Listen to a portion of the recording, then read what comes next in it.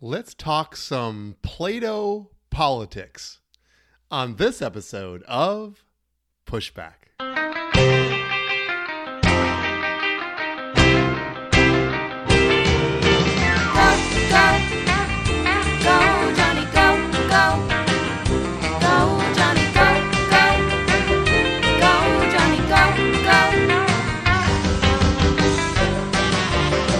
If you're concerned about the direction our culture is heading, then maybe it's time to push back.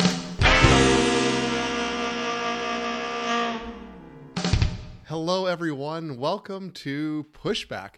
I'm Dr. Jonny, and when I say Plato Politics, I'm not talking about Play-Doh, like the soft, squishy, doughy substance that you can create things out of. I'm talking about Plato, like the philosopher.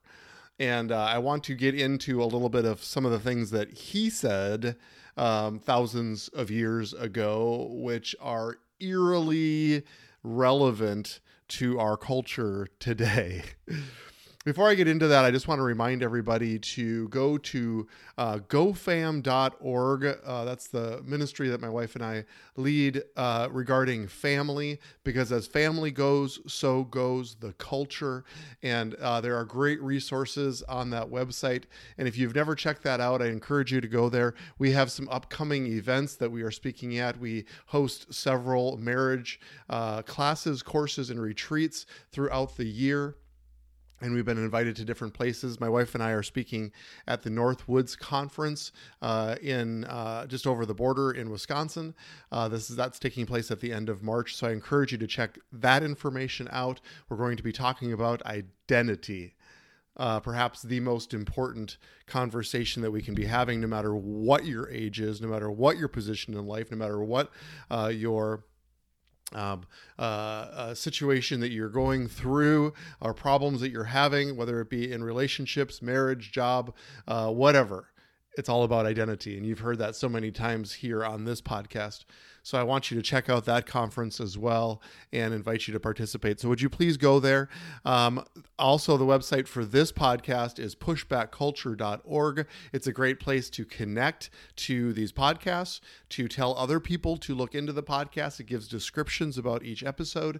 It also gives you a place to respond, which I see as so valuable because I want to hear your feedback, even if you disagree with me. That's really the premise of this podcast, is to connect to people and begin conversation about these important everyday topics, which I would argue sometimes the kingdom of heaven and the church today has sort of buried their head in the sand and has refused to talk about it. They're angry about it, about issues that are happening in our culture, but perhaps don't feel like they have the ability to converse or even want to, or just waiting till Jesus comes back. You know, we are placed here on this earth because we have a job to do as his ambassadors of heaven. And I take that super seriously, and I hope you do as well. And so that's what this podcast is all about. So those are a couple websites and a couple areas of resource for you. There are great resources that I have written and family have written regarding family, and I encourage you to connect with those as well. The title of this podcast is called Plato Politics. I came across a passage from Plato. Now, Plato was alive, 428 to 347 BC. So just a few thousand years ago. And he's one of the most important figures of the ancient Greek world and the entire history of Western thought. Now, I'm not here to say that I am a Plato guy or say that I've studied all of his work or feel like it lines up completely with the Bible. However, I did come across a passage that he wrote, which was sobering and somewhat eerie as far as the times that we live. So let me just read it, and then you can kind of make the judgment on how this applies maybe today. So this is some excerpts of what he wrote. The very rich come under attack as inequality becomes increasingly intolerable. Patriarchy is also dismantled. We almost forget to mention the extent of the law of equality and of freedom in the relations of women with men and men with women. Family hierarchies are also inverted. A father habituates himself to be like his child and fear his sons. And a son habituates himself to be like his father and to have no shame before or fear of his parents. In classrooms, as the teacher is frightened of the pupils and fawns on them, so the students make light of their teachers. Animals are regarded as equal to humans. The rich mingle freely with the poor in the streets and try to blend in. The foreigner is equal to the citizen. And it is when a democracy has ripened as fully as this, Plato argues, that a would-be tyrant will often seize his moment. Kind of chilling, isn't it? There's so much line by line that we see in our culture today. And Plato is making the point that this is actually the fruition of democracy over time as we become more discontent and disconnected with the democratic process on which it was started in the first place. Sobering. These are notes. When people write this thousands of years ago, and it's as almost they are living today, like this could have been written by the New York Times or the USA Today. I mean, that could have been an excerpt that was written by some editorialist in a modern newspaper. When that happens, it should gather our attention that maybe our behavior is predictable. That maybe Plato was predicting something. Maybe there was some type of Plato politics that we need to pay attention to and be ready for. Now, I'm not here making the point that I think that Joe Biden is this tyrant, or maybe even the Democratic Party. But, however, we have to be careful about some of the ideology of that party and the presidency, because it does line up a lot with what I just read, so that we're not creating an environment that is ripe for takeover. Now, I know there's many of my listeners that probably feel like we've already been taken over, that there have been a political movement and a political agenda to do just that. Now, I'm not here on this podcast saying that I believe that or have evidence of that, but I can simply read you Plato and in my mind, without too much reservation, feel like, yep, that's us. Yep, we could have ripened to that point. So the question is, what are we going to do about it? We read this and I have to feel, now I could be wrong about this, but I have to feel that nobody really wants that.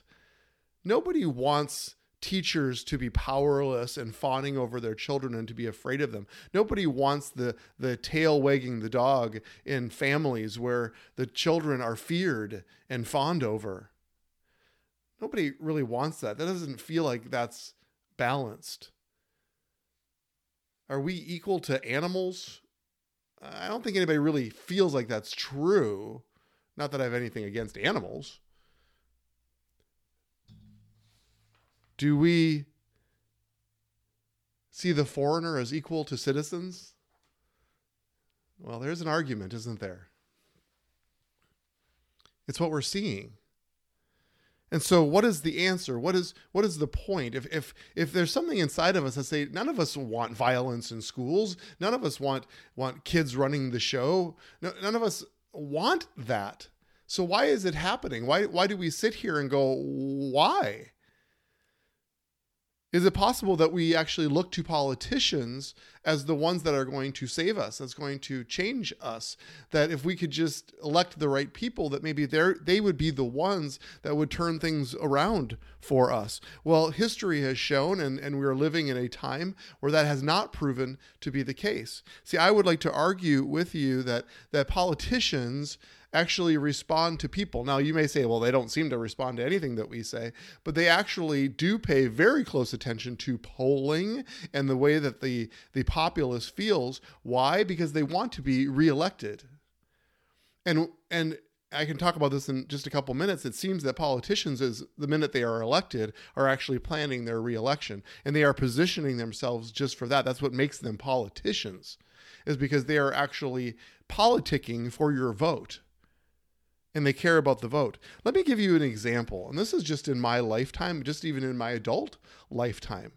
We can look at the sign and the times of the Clinton family. So let's look at the Clintons in respect to their stance on abortion. Now this, I'm not talking about hundreds of years here. I'm talking about 20, 25 years of Clintons in politics. Now we can go back to even President Bill Clinton, in his early days in Arkansas. Now, if you pinned him down, he probably would say that he was pro-choice at that point, but it often said that he operated in what was called soft rhetoric, meaning that I'm not going to talk about it as long as you don't talk about it. And in a deep South state, that was probably politically to his advantage. He said that I am not, and this is a quote, I am not pro-abortion.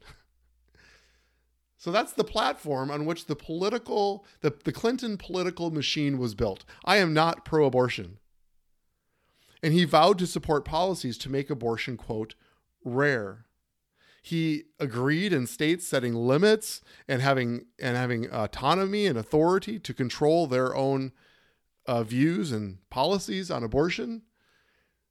Does that surprise you at all about the Clintons just 25 years ago? Let's talk about Hillary. See, his wife, Hillary, going back to Bill, he was already pro-choice when he served as governor of Arkansas. In his 2004 memoir, he said that it is biologically self-evident that life starts at conception. This is Bill Clinton. Even so, he said, no one knows when biology turns into humanity. For the religious, when the soul enters the body. Let me go on a little 5-minute rabbit trail because I think this is extremely sad when I was studying this. It says Bill sought the guidance of his then minister, Reverend W.O. Vaught, V-A-U-G-H-T, a conservative Baptist whose anti-abortion stances were well known. Vaught's opposition, however, had been shaken by the real-life trials of parishioners faced with difficult pregnancies. Challenged by Bill to offer a definitive answer, Vaught turned to the Bible.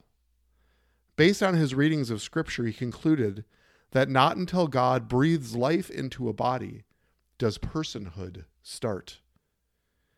Human life then begins at birth with the first breath, he said. While abortion may be morally suspect, it does not qualify as murder. For Bill, Vaught's interpretation, which differs from his United Methodist Church's stance, settled the issue. How sad and tragic is that? And I'm sorry, Reverend W.O. Vaught. You are responsible for that.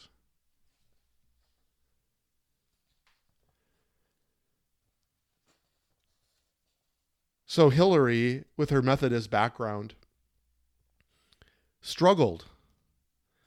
And she said at a Democratic forum that the, quote, potential for life begins at conception. And she described her struggle as, quote, as a Methodist to balance potential life with the concern of the life of others. Clinton's recent reference to an unborn person seems to indicate that the struggle continues. This was in 2016, less than 10 years ago. In her public comments, Clinton has been more ambivalent than her husband. She has noticed that the question of when human life begins is delicate and difficult, echoing the United Methodist Church's position that the beginning of life is the God-given boundary of human existence. But then we've seen such a quick, rapid evolution over this last 8, 9, 10 years of the politician Hillary Clinton. Shifting. The Clintons crafted the phrase, they want abortion to be legal, safe, and rare. Boy, has that changed. The politician Hillary Clinton now moves to New York. Different voting group, different dynamic, different demographic. And then, historically, as we know, the shift, the radical shift, all the way up even to partial birth abortions and abortions right at the birth canal. It seems that Clinton had some personal reservations, but the article I read said this, quote, Clinton seems to have set aside her personal reservations about abortion in favor of, quote, the good, end quote. My friends, that is a bunch of baloney. It is never about conviction with the Clintons. We can trace this back. I'm doing this very quickly. I did this in about 3 minutes, but we can trace this back. It's not about conviction. It's about election. See, politics, the political people, they are after votes. That's what they do. That's what makes them politicians. So guess what? 60% of New Yorkers instantly disfavor abortion and want abortion ended. Guess what? Hillary Clinton's convictions start to go back to her United Methodist roots again. Politicians shift with the times and shift with the voters. You can't tell me that the Clintons are a family of conviction. I'm sorry. It has shifted in exactly where they've lived and exactly what their constituents believed is instantly and mysteriously what they believe as well. It's sad, but it's predictable. Politicians respond to voters, not voters to politicians. It is, you may not believe me, but it is the belief of the people that the politicians will slip into and all of a sudden agree with. As long as it's 51%, mysteriously, that's what they believe as well. See, politicians are not the answer to Plato's problem. It's the hearts of the people. It's the democracy themselves. The people actually have a say in what happens. And if we believe that, then it's not the politicians who are the most important. It's the cultural reformers. It's the ones who speak to the people. It's the ones who change the hearts of the people. You have heard me talk about this, and if you've not heard my series entitled May the Force Be With You, I broke down the radical transformation of a culture by the influence of William Wilberforce to overcome the slave trade in the United Kingdom. It was one of the most amazing, in one generation, change that a man was able to, I believe, champion. And he was able to do it. And he was able to do it ultimately with the elite and the politicians who were actually making their pockets full of money through the African slave trade. And yet the hearts of the people changed to the point where the politicians felt like they had to change as well. They had to ride the wave of human thought, of human behavior, of human polling. It's about changing the hearts of the people is what William Wilberforce set out to do. And he did. You've heard this story many times. He brought the people to the slave ships. He showed them. He made them smell it. He showed what was happening. He sent reporters and people to Africa to actually watch it, to write it, to observe it, and to bring it back to the people so that they knew what was happening. And so many times I've equated that to our current plight against the savagery of abortion. As I believe that people just don't talk about it, just like the Clintons. Let's just not talk about it. Let's just make it safe but rare. Well, why does it need to be rare? It needs to be rare because it's horrible. It's brutal. It's murder. That's why. And so we need to change the hearts of the people. Martin Luther King was one of those reformers who stood up. And when there was a gathering of millions of people at the Mall of Washington, D.C., guess what? It got the attention of the politicians. And policy began to change. I believe that Dobson from Focus on the Family is one of those people. I believe that, especially around the time of George W. Bush, that he actually was so politically influential that, and he represented such a large voting bloc, that there was actually policy that was shifted and geared toward the conservative Christian because of the influence that James Dobson had. They're political reformers. They injected themselves into the political conversation, into the political fray for the best of the people.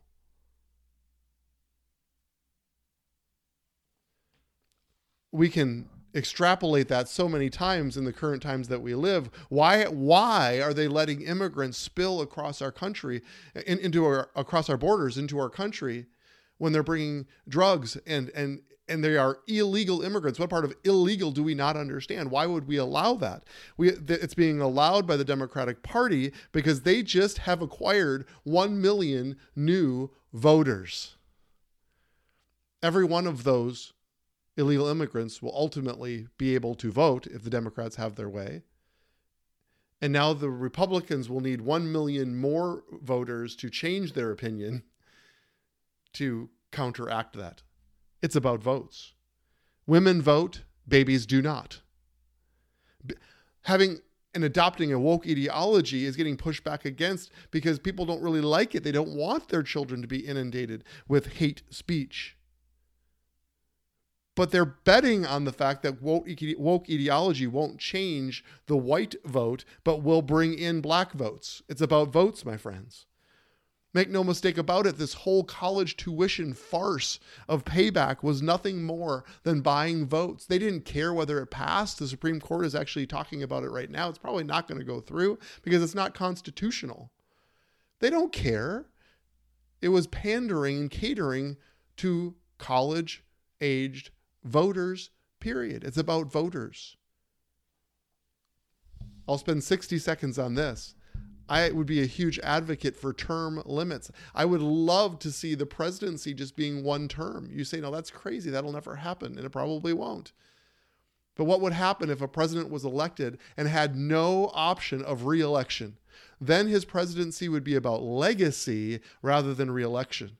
The second Joe Biden gets elected, he's thinking about his next term and what it would take to get re-elected and keep the Democrats in power. That's what it's all about. And they are going to do and manipulate policy in order to receive votes. Every politician does it. The Republicans do too. If we limit terms, then it becomes about legacy. What can I do in 4 years to make a difference, to set my stamp on history, rather than just getting reelected? Hopefully that was less than 60 seconds. It's about hearts of people. The answer to Plato's prediction, his warning to us, is the hearts of the people, and it requires cultural reformers. Now, cultural reformers can be politicians like Wilberforce. They can also be pastors like Martin Luther King. They could be performers. They can be people of influence, leaders, anyone who can speak out, who can write, who can do podcasts, who can be heard, can be cultural reformers and can reverse what Plato was talking about. Plato might be right, and he might have been a very accurate predictor of human nature, but he doesn't have to be prophetic. I believe that we can actually heed the warning, that we, the people, can stand up and be just as loud. And if there's enough of us, once it gets to be 51%, guess what? Policies change as well. That's what we're after. Roe v. Wade was overturned and there was a void that was created. And I believe that the millennial generation that are coming up are becoming increasingly uncomfortable with abortion. And that is an opportunity for us to fill that void, to change the dynamic of the polling. And as these young people actually become the voters and they move in, I believe that things can shift and will change. It's going to require people like me, people like you, to speak out and to be the voice of democracy that actually brings change and to reverse the tide that Plato was talking about. We don't want to create an environment that a would-be tyrant will take hold of. Rather, we want to be so strong and influential that the politicians take heed of us. Yeah, baby. Let's do it. So with that inspiration, let's go together now to set and shape the culture.